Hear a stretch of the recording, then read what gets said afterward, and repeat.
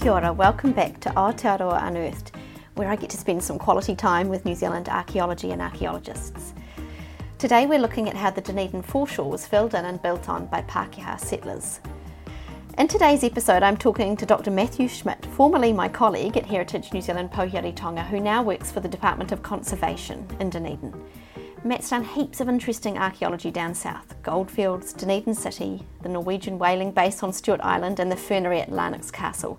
And today we're going to have a really good chat about the Dunedin foreshore.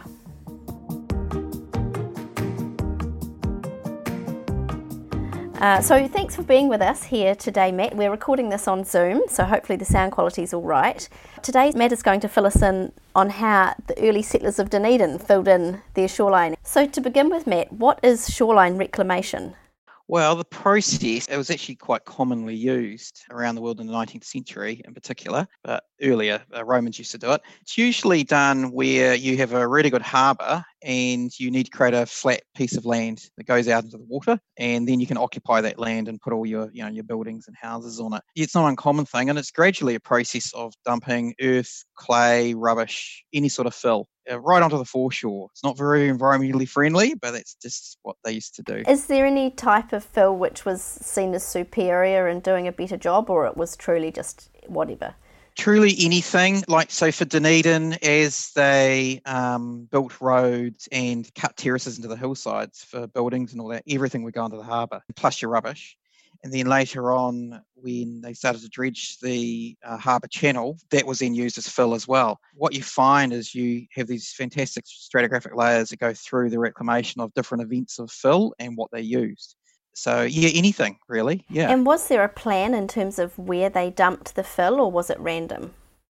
It was pretty much planned even from the start, because when the European settlers came into part of Dunedin by Princess Street, by Toitu Stream, there was a mud flat there. And so the idea from the outset is, okay, we'll just start filling in these areas, because when people come in with their boats, we don't want to come up the mud flat too far. More or less, people always had in their mind, okay, well, let's start reclaiming. And then pretty soon after that, the city engineer did make maps and plan where the reclamation was going to be. So it was a planned process. In fact, Kettle's map back in about 1846 did already show reclamation for Dunedin. Just to double check, when was Dunedin first settled by Europeans? Well, the first Pākehā arrived in 1848 in the upper harbour. Of course, Europeans were already down further in the harbour because the Weller brothers in the 1830s had their whaling station further up the harbour.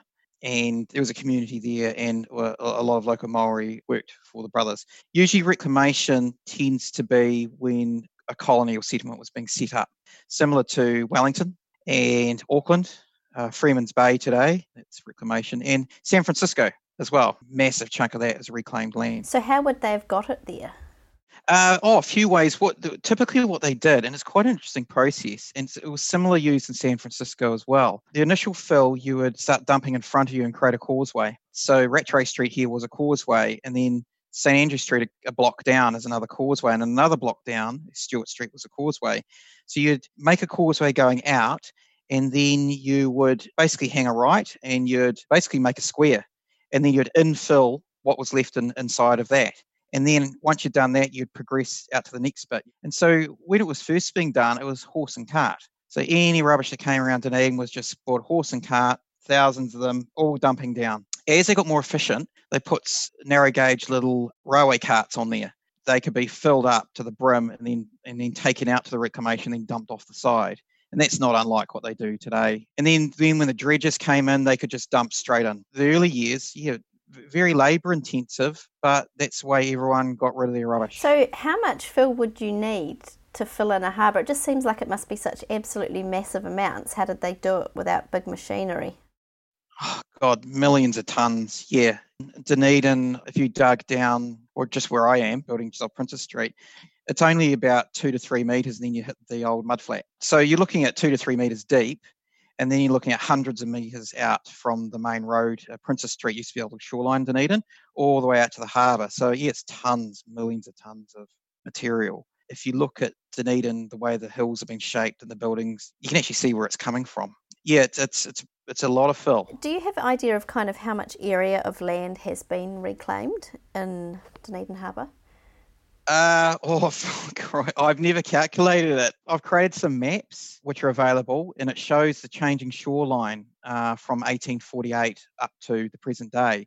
But it's a massive area. It is absolutely huge. I mean, if you think about Princess Street was the boundary of the shoreline. So when you look at a map of Dunedin today, imagine sort of everything from Princess to George Street, which is the main road through the middle, is all being reclaimed. Or if it was muddy and swampy, it's all been solidified through dumping in layers of fill and clay and things like that. Oh yeah, yeah, it'd be good, interesting to calculate it actually. Well, I'm not volunteering. No, it's right there. And if you count also out at South Dunedin, there are mud flats there. And of course, they had fill put on top of them as well. So, when you look at a map, include that, it's a massive area. So what's it like doing archaeology out in the reclamation area? What are the conditions like? A lot of it's pretty dry. It usually only gets puggy when you get down to the original mud surface, the original shoreline. And then it's very sticky and puggy. What we found around here is you tend to get an upper layer of fill, which could be artifacts or sand or soil or something like that. And then you get a layer of clay that tends to cap the surface. And then we found another layer of fill, another bit of clay. And what we think is happening is they're building up clay areas to create solid surfaces. And then as more fills come in and no one has been there, they've put in more fill and then a clay surface to build on. But as you get down to a couple of meters deep, it gets really puggy. It is really soft. People will be surprised. They're literally in Dunedin walking on a cap of introduced earth on top of a muddy surface. Matt, I have to ask, is puggy a technical term? I've not heard that word before. Oh, no, not really. We go tramping and you go through a sort of real muddy area. It's all sort of puggy and squishy and soft. Yeah, it's just like that. You get the early artifacts preserved there. The reclamation's interesting because you get a timeline. As the reclamation progressed, you see the changes in artifacts. So right by Princess Street, you get the very early stuff, 1848, 1850s artifacts. Then you get the 1860s stuff. And as you get further and further out, you not only get more dumps of artifacts, but you can see changes in the economy of the city. So you go from a sort of limited variety of ceramics and bottles and things to a massive variety. By the time you get 150 metres out towards the harbour, you're getting very expensive ceramics. And at the Chinese gardens, for example, bits of fur came up and felt hats and quite expensive things. Well, that's the thing. I mean, I often forget is that Dunedin was just such a wealthy city, wasn't it, because of the gold rush? It was New Zealand's wealthiest city until about the 1920s. I think a lot of Kiwis forget that. Today we all look at the modern cities up north. But yeah, Dunedin was the richest city. And you can tell by the architecture today. If people want to get an idea of it, you can get this photograph by searching Digital New Zealand. It's a 1902 photograph by Moore and Moody, and it's taken from Logan Point. And from there, you can see the wealth of Dunedin and the reclamation still happening. It's a huge panoramic black and white photograph. Beautiful. So do you think because Dunedin was so rich that more got chucked out? People were a bit more disposable? Yeah, I do. There's a lot of items, like particularly bottles and ceramic material, and you think, I wonder why I threw that out and they didn't reuse it. Because the Joe Average beer bottle, if you're like a gold mine in the middle of nowhere, you'd reuse your bottle. Here, yeah, completely disposable. I suppose you could call it the plastic of the generation. I'm amazed how much was actually thrown out, which could have been reused. But yeah, I also think it did show a bit of the wealth of the city. I think it was a bit of a disposable society, maybe. And Matt, I know you've taken walking tours, walking around the old shoreline, and I'm just wondering what people's response is when you describe this to them. Oh, very, very surprised usually how much Dunedin's changed and how much of Dunedin was actually infilled and how much it was lived on as well. And what a strange place to actually build a city. It was hilly and muddy. Maori living on the other side at Otakau, they had the right idea. Local Runanga lived in a dry place, good access to the harbour and good fishing spots and all that.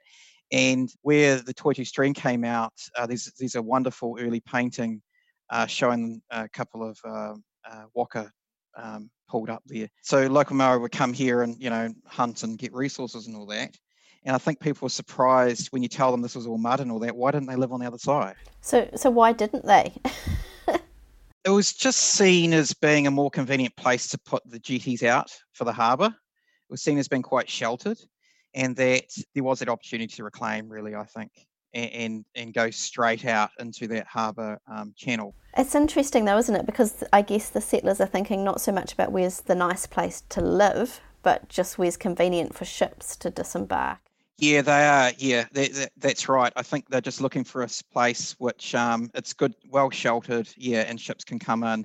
In a way, it actually did make sense. Where you could have an area which you could make flat, and then have these lovely hills in behind where you could put all your housing and things like that. We have a section called Show and Tell where we talk about a few specific artefacts that are really interesting. So I'm wondering what you'd like to talk about, maybe something you found in the reclamation. Oh, I think it was something that the late Angela Middleton found at the Chinese Gardens. She found a felt hat, and it had survived. I think that era of reclamation she excavated was 1880s. And what amazed me is this beautiful felt hat had survived all these years, and when it came out, it still felt soft.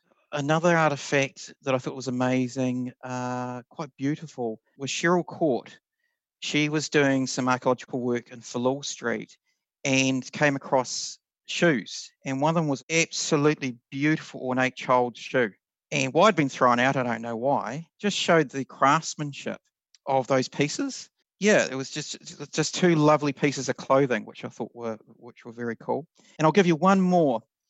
I think the Dunedin Causeway that was uncovered, I think 2008. And that really showed what was going on in early Dunedin, how they cut down timber and laid them across a muddy area so people could keep their feet dry. That work was managed by Peter Pecci. And that's going to go back on display, actually. The timbers have been preserved, and that dates from the 1850s, I believe. Where would people be able to see that? In the Wall Street Mall. That's where it's going to go on display. It's going to be put under the floor with glass plates over the top. So you're literally walking over the top where early Pākehā settlers were walking. Yeah. So Matt, for the Digging Deep section, I'm wondering if you could just tell us how the settlers built on this reclaimed land. By the time Dunedin started to be reclaimed and the big buildings were put on, now the typical buildings were bond buildings. They're very clever Victorians. They took into account that they were built on reclamation. Some buildings, for example, the ones I've seen, the foundations of these buildings were built like the piers for a bridge. And so one of the buildings I looked at not too long ago, it was like an X on the ground, 1.5, 2 meters down into the reclamation. And it was like feet, which would splayed out. And then it would come up to a point. Then on top of that, there was a block of stone. And then on top of that, your support beam for your building was above. So you had all these foundations with splayed feet to sit and spread the weight of the building on that surface. And the other way they did it as well, which were the old Edinburgh House, 1865, that was built, the foundations around the walls were built in arches in a wave pattern. And that made sure all the weight of the building was spread equally around all the sides of the building and through the middle. The Victorians are really clever. They based it on, they knew about reclamation, they knew how soft it was, so they knew how to sit their buildings straight on top of it. And are those buildings still around today? Yeah, they're all still around. Dunedin's very lucky. It has quite an extensive number of these early, large Victorian buildings with these foundations on them. I've been lucky because with the building restorers around the city, they give me a call and I go and have a look and see how they did their foundations. And also the Victorians knew about earthquakes. They knew they had to do some really good solid foundations because if there was an earthquake on reclamation, it goes a little bit jelly-like. And so they actually took that into account. They knew what they were doing on the reclamation. It's funny because we think, these old buildings, they're not very safe and they didn't know how to build them structurally sound, but it sounds like they actually were quite aware. Oh, very aware. And as I said, a lot of them were bond buildings. And one thing you wanted to make sure that if goods were coming off a ship, you really needed to make sure it was safe. Yeah, do you want to tell us what bond buildings are in a bit more detail? Yeah, so if you had goods coming off a ship, it would go into one of these buildings so it was nice and safe, and you might pay like a tax sort of thing to get your goods released. And that was a way of recovering costs. You might bring goods in and then charge someone to pick them up from the bond building. Well, I guess it would have been pretty valuable, a lot of the stuff in there.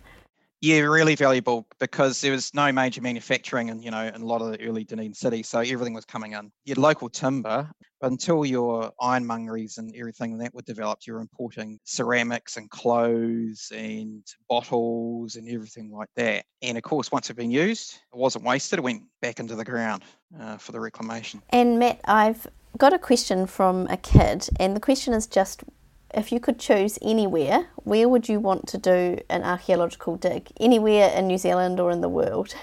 Oh, wow. Oh, that's really tricky. It's a really difficult question. I think in New Zealand, it would have to be in Mirihiku, probably somewhere around Fiordland and that, because that is where the first really early contacts with Europeans and Maori happened, where people got married in there. Down here, there was the earliest house, and there was the Whenua Hou, which has been excavated. That's those families starting to join and cultures, swapping ideas and marrying each other. So I think to do research on one of the early sites down there.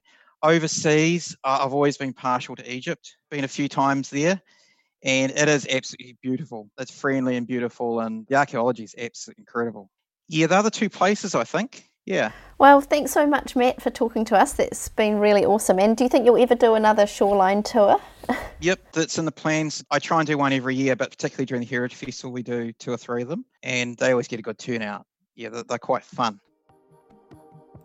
I really enjoyed talking to Matt about how Dunedin's shoreline is made out of rubbish. Often I think the popular idea of archaeology is around finding lost treasure.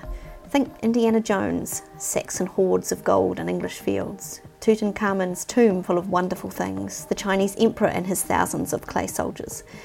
But really, most archaeology is literally rubbish. It's the stuff nobody thought was worth saving. It's broken and old and thrown away. But that makes it more of a representation of real life. It's the disposable stuff people used every day, and that makes it so relatable for everyone. This podcast is a joint production by Heritage New Zealand, Pohiri Tonga and the New Zealand Archaeological Association. If you enjoyed it, please subscribe to Aotearoa Unearthed for more episodes. Next week I'll be talking to 2 experts about Māori rock art.